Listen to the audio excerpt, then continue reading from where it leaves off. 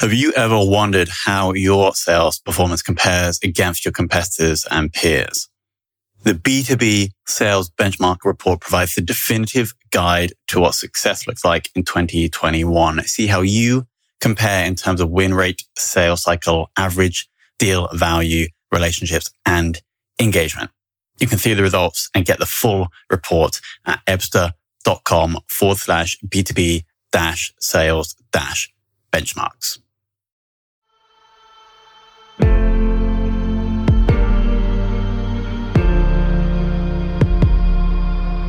This is Sales Ops Demystified, the #1 most downloaded podcast in sales operations. We invite the brightest minds in sales operations onto the show to deconstruct the why, what, and how behind rep productivity, forecasting, metrics, and all things revenue. This podcast is brought to you by Ebsta, the leading customer engagement platform for Salesforce.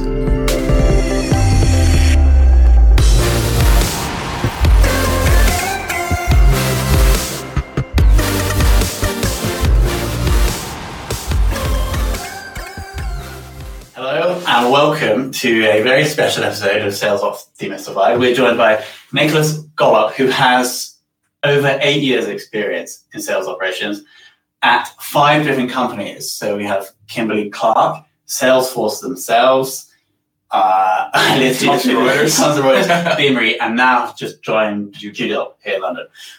Welcome to the show. Thank you very much. It's a pleasure to be here. So can we kick off by understanding how you first got into sales operations? Right, I think there wasn't a specific date that I decided to join sales operations. I just eventually was dragged into this area. My first real professional experience was in Kimberly-Clark, but that was more focused on marketing operations and brand management. We had Salesforce back then, but it was a different sort of application for Salesforce. It was more of sort of management of assets and management of competition between different service providers. Mm-hmm. So it was that's the interesting thing about Salesforce. I think you can have it work in multiple different ways. So the first actual contact was a bit before Kimberly-Clark, but my actual first professional experience was with that. And the marketing operations side of it was a lot more focused on managing the budget, making sure that we had all the invoices correctly signed and paid. We had to do all the focus groups with the different people to understand key insights and packaging. It was really, the idea of Kimberly-Clark is a fast-moving consumer goods company. And it was very focused on the actual people interaction of the marketing operations and brand management. So it was an interesting experience because we don't have lead management, we don't have case management. It was more of a very human interaction interface. Mm-hmm. And then from there, I basically moved to Salesforce, focusing specifically on business operations. I started as a business operations specialist, but quickly moved on to the actual sales operations side of it. And I started leading the entire sales operations team in Brazil because Salesforce back at the time was around 80 people. 80 back in Brazil. Yeah. So we basically had nothing, no structure, no actual operations in the region. So I, just decided to take that on. And so did no one push you into doing that? You saw that there was a need for this role and then you went and did it. Yeah, that's pretty much it. Yeah, I just decided to actually focus on that. That's something that I had experience. I could actually add value. So I went down that path and started focusing on the data quality side of it, the insights, and also building the structure for reporting, which we didn't have, and reported directly to the, it's not CEO, but the president of Salesforce in Brazil, and who later became the general manager for the entire region. So we became not only Brazil, but what we called LACA, which is Latin American Caribbean. And basically built all the structure for the reporting. So built all the funnel conversions from start of the lead lifecycle, the actual bringing in the leads into the system and then converting them to qualified leads, and then from qualified leads to sales to opportunities, stage 1, stage 2s, and then on. And then from that, the entire funnel of sales, making sure that we had not only the data quality side of it, but making sure that the quotes were correct, the products were correct, and we were actually tracking that correctly. It was an interesting experience because Salesforce was a small company. It felt like a startup, but at the same time had the backing of Salesforce globally. So we did have some headroom to do lots of things. But that experience in Salesforce was more of a front-end user, not a power user, but not as an administrator or a developer or something like that. It was more of the using the tool and deep diving into it. And then from there, went to Thomson Reuters and joined the sales operations part of the business, but it was focused on Salesforce to make sure that the entire sales commercial process was flowing through the system correctly, also tracking everything correctly. And we had a regional team to take care of Brazil and also the entire Latin America. So it was a very similar role, but at the same time, more focused on the Salesforce part. And then I decided to actually branch out and start helping with data insights and, deep diving into the data side of it. And just decided to come to London because Brazil, I didn't really think would be the best place to be.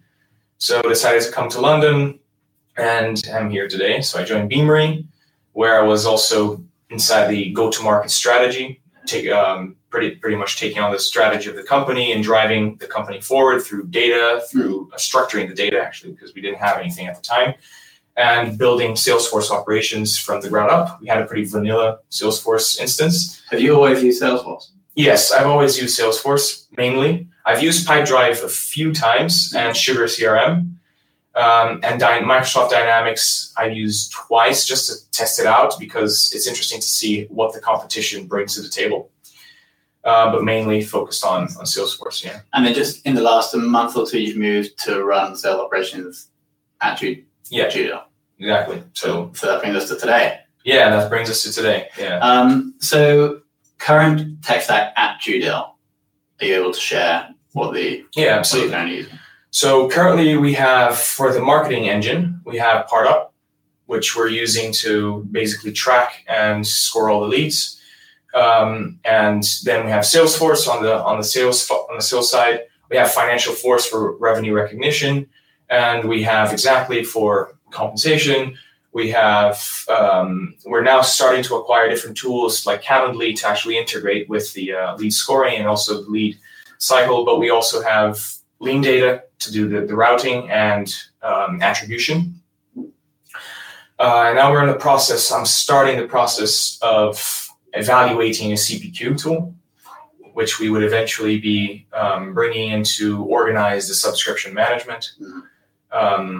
And in terms of data visualization, we have Heap, which is a tool to basically allow us to see interactions with the platform from the user side and see track usage and also understand patterns of behaviors. And we're in the process of also skewing down a few things that we don't need, but also bring to the table things that will actually add value.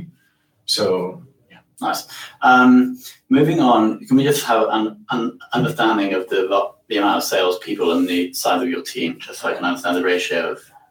So currently on the sales team, we have 27 people, split between the account managers and the front-end sales team, which is a new business.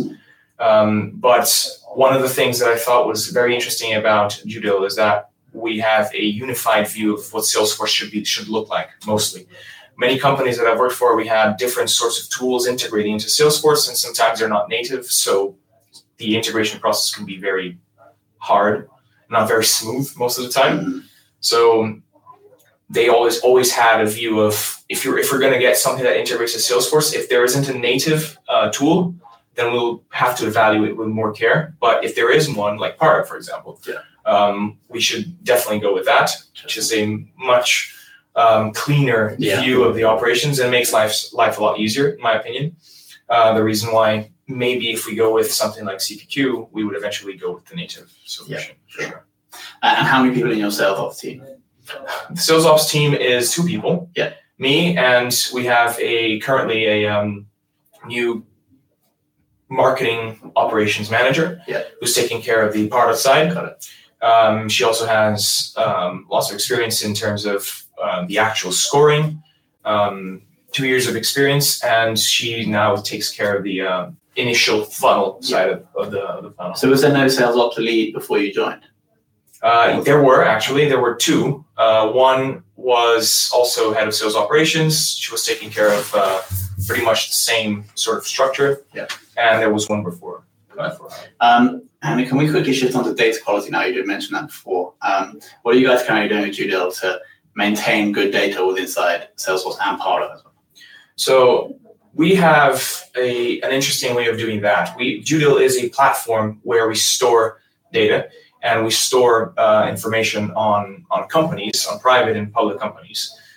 So we found a way to harness that information into Salesforce. So we have that sort of... Yeah. So we have... All of your data is also in Salesforce, or only for accounts you're working on, customers? We have all the data there, and we have a way of constantly enriching that data. Yeah. This is part of the integration that we're building with the backend API, which constantly feeds that information into Salesforce and allows us to take more, firm decisions. Yeah. That is a big part of our data quality. That works very well. I've seen and worked with different sorts of tools in the past, like Clearbit, for example. They're also this sort of, prospecting enrichment sort of platform. But having something natively done in-house is pretty amazing. Really, yeah. So I guess for you, do you think that makes your job harder or easier, or no change, having this massive, amazing database sitting in your Salesforce org? Well, easier for sure. No, absolutely. I mean, the idea of having reliable data that we know is already checked, is actually correct, is something that I've never done before, because it was always around third-party apps that I use, and that makes life not only easier, but we can actually rely on data a lot more. And the checks that we have to run are not that often because the data is correct. Yeah, that's the point. So does that then give you more time to invest in other initiatives because you're not having to do so many data quality projects or investments? Yeah, there's also the second side of data quality, right? The first one is the systems coming in, bringing in the information, and the other one is from the sales side. Yeah. So the data quality side is never over in sales operations, ever. So we always have to keep tracking what people are doing, how people are filling in the information, if they're filling in the information at all, to be honest. So the direct answer to that is no. It will always have something to do. Yeah. Okay, can we switch now to, and probably maybe not from Judil, you've only been there a couple of months, but from your 8 years of experience, working with salespeople, what is a good way to get a sales team or salesperson to come and do something new, some new process or tool that they might not want to do? Like, how do you go around getting salespeople to change behavior? So that I think from the 3 things that I think Salesforce sales operations is actually based on, which is data quality, enablement, and the actual processes, compose basically the 3 main pillars of sales ops. That is by far the hardest one, because it's really hard to show the value that you're trying to add to the day-to-day of a salesperson, as a sales rep. There's no actual exact math or science behind that. It's basically, I try to always show value in terms of what you can actually achieve from that. So implementing a new process will, for example, with validation rules, will allow you to insert data in a specific way, right? But then we can basically say, if you have a sales rep working on a specific territory, a specific industry, I usually ask them, so how would you do that if you don't have the data? How will your job be easier without good data? So my job is to make your job easier, technically. So once we get through that barrier, and I think going back to Judil, because it's by far the best example, we have a team that actually understands that sort of concept, and that the system is there to not, hinder their performance, is to actually make it better and make, life a lot easier. At the end, the end goal is pretty much that. So if you don't help it, it can't help you back. Was that understanding already there at Judo before you joined? There's always a constant job of, still working that through. We have a very, I think, conscious team. Yeah, they're very good people in terms of, what they can actually, they know what they can achieve with a system that is in good shape. But there's always a constant working on, making sure that they are always aligned with the process. Sure. Making salespeople more productive. What's something that you've done previously that has managed to boost productivity of a rep? I think automation. Automation is by far the best way to go. And I always try to look at automation as being the go-to strategy for any sort of operation and any sort of tool that we have. If it can be automated, then great. And I always try to find these gaps in the day-to-day where an automation could actually help and bring in more value. Can you share an example? Yeah, absolutely. So very basic. We have opportunity life cycle, right? So it starts from the first stage. So instead of having to, for example, insert when you close win an opportunity, for example, there are multiple things that you should do technically on the account when it becomes a customer. So you should be filling in specific fields that are related to a customer when it converts, changing the account type, for example, of a customer.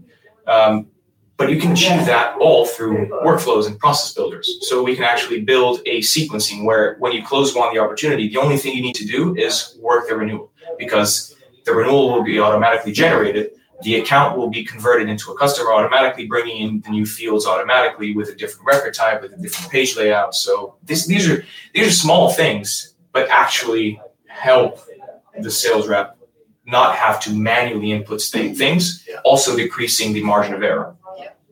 So you're investing up front, either with your time or the time of a developer, to reduce, to shave off a few minutes per opportunity close for each rep. And over a year with 50 reps, that's going to save them days. Yeah, that's a general idea. I usually, I've never actually worked with a developer. I usually just gathered knowledge throughout different things. So when I joined Beamery, I didn't really have the developer knowledge part of it, but I managed to gather that with the Salesforce community, with reading articles and reading, the actual logic. I understand coding a bit. So you're actually there building the automations? Yeah, I build the automations. I build the process builder. I build all the workflows, all the validation rules. So I know exactly where to check.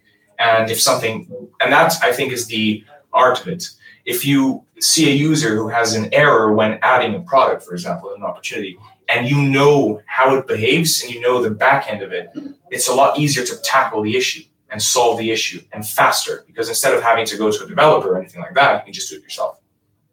It's super interesting because we've had people that I've interviewed that have come from sales and I wouldn't say a technical, have been a salesperson and then work more on the sales side. But then I also have had a few people more like you who are process, analytical, technical people. It's quite interesting how there's these two different almost archetypes and both have their strength, right? Do you have any, do you think that ultimately a good sales ops team would need both of these archetypal personalities? What do you think? Well, answering in short, yes, I think so. What I try to see myself not being extremely technical, even though I have lots of technical knowledge. I have been focusing, because the technical knowledge you can learn from reading and from learning coding. You can actually get that easier, I think. But the business side of it is, I think, the challenging part, because you need to be with people that you can relate to, and people who can actually teach you. And you can actually have to experience the business from a top-down sort of way. It is important. I've been through that setting where I didn't need the technical side, but I needed the actual business side of it. And but definitely we need both sides. Ideally, right? So assuming Judel, the sales team doubles, and you then have to go and hire someone for your team, would you look for someone with sales experience? Yes, I would because I also have sales experience. I was also an account executive a while ago. So I know the pains, and I know that sometimes, but being process-driven and technical at the same time, I knew the value that Salesforce could bring. So I also was there inputting data at the same time because I knew the value it could bring. But you also need to be on the front end, and if you can get the back-end experience, also great. But we need someone who's been there and lived through the battle that is outbounding sales and inbound sales. So I would definitely look for someone with sales experience, but I would also need someone who's very focused on the technical side. Moving on to forecasting at Judel. Are you responsible for building sales forecast, or do you just give the head of sales the tools to do that? So it's a bit of a mix. Currently, at least when I joined, we had a sort of understanding of the forecast. We were using the forecast categories. It was well structured. Judel had just come from a sales process rebuilding. Mm-hmm. And that was, for me, I think one of the best things because they actually, for a company that size to go through a sales process building or rebuilding, depending, was a new one for me. But that was good because they had all the processes there. They understood at least the path that they should follow. If there were little branches here and there, then that's fine. That's part of it. But the forecasting was part of it. So it was a well-structured. We just didn't have dashboards. We didn't have a clear view of the new process within forecasting. So I built the actual roles to replicate the initiatives that Judel was trying to pursue, and then translated that into the dashboards and gave the COO the visibility that he needed, plus individual visibility for each person. But that is all done through Salesforce. Interesting. Which some people don't. Yeah. Some people do it via Excel sheets or anything like that. But I usually tend to prefer to keep everything within Salesforce, especially now that Lightning had the capability of easily adding quotas into Salesforce. Before it had to be done via data loader, and it was a mess to do. Yeah. So you're saying that your sales forecast, everything comes in through Salesforce through the data that the salespeople are giving, and then filter that through into these reports and dashboards that you can show to the CIO. Yeah, exactly. So we have role-based forecasting. So that's all organized now, which wasn't. So now we have the roll-ups, and basically the directors, they can see their subordinates right below them. And then the COO can see all the directors, which are the roll-ups of everybody. So he has a clear view of that. And we're moving to a concept that if it's not in Salesforce, it doesn't exist, which I think is vital to move forward. And everything is now based on the data quality. If it's not there, we don't care. And it just doesn't count, which is one way of going. Did the CIO have those dashboards before you joined?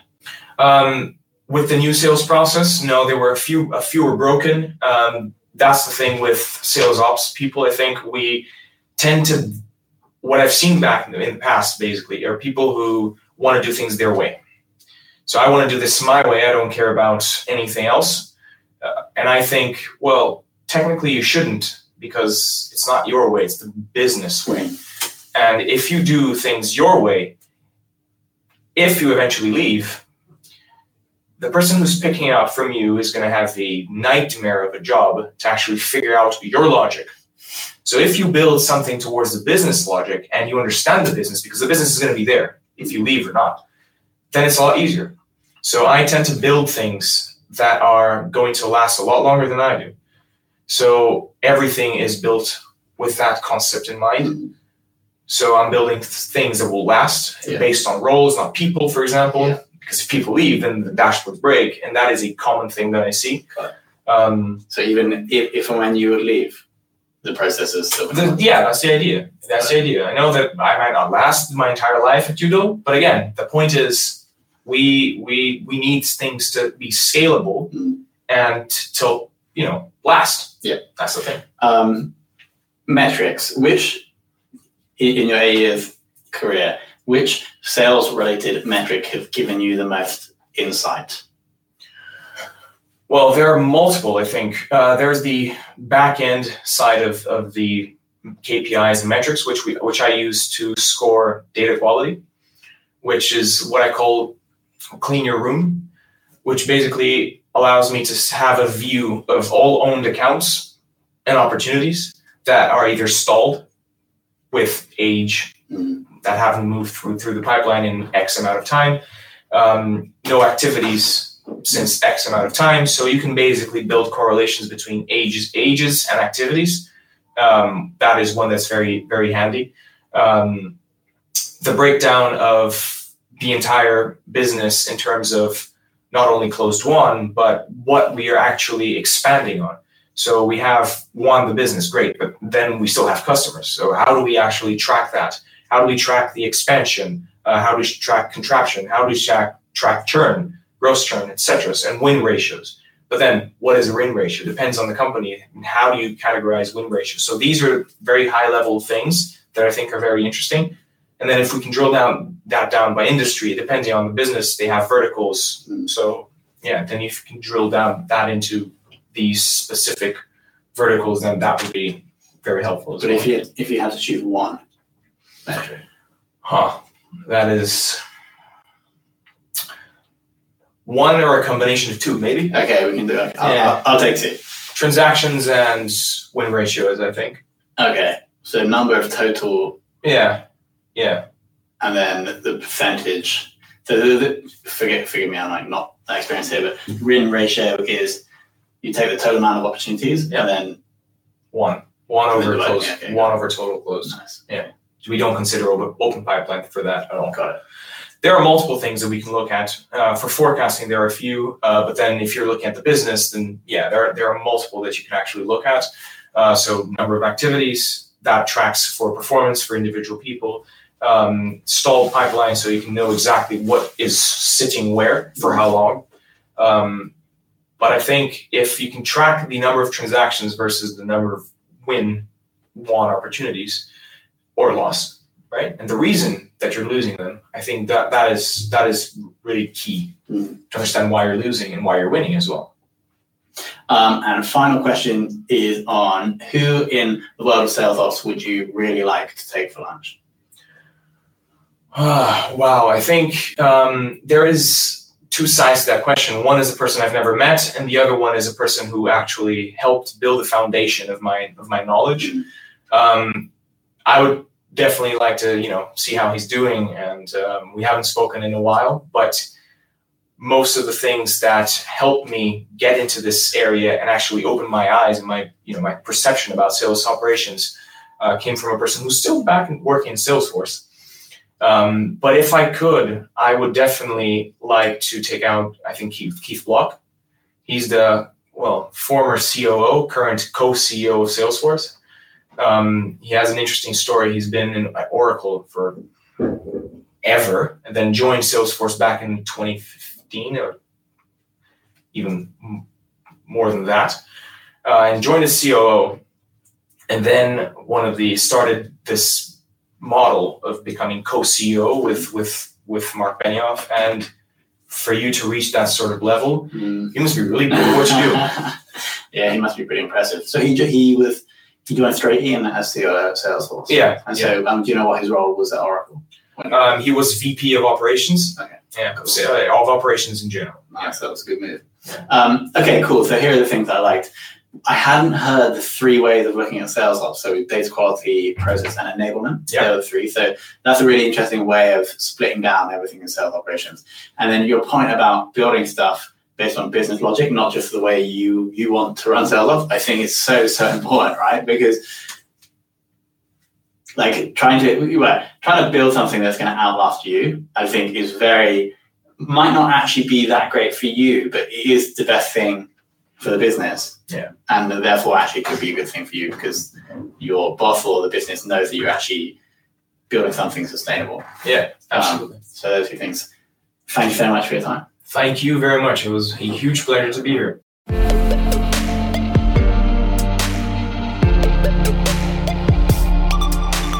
Thank you for listening to this episode of the Sales Ops Demystified podcast. If you are listening on a podcast listening application, then please subscribe, rate, and review.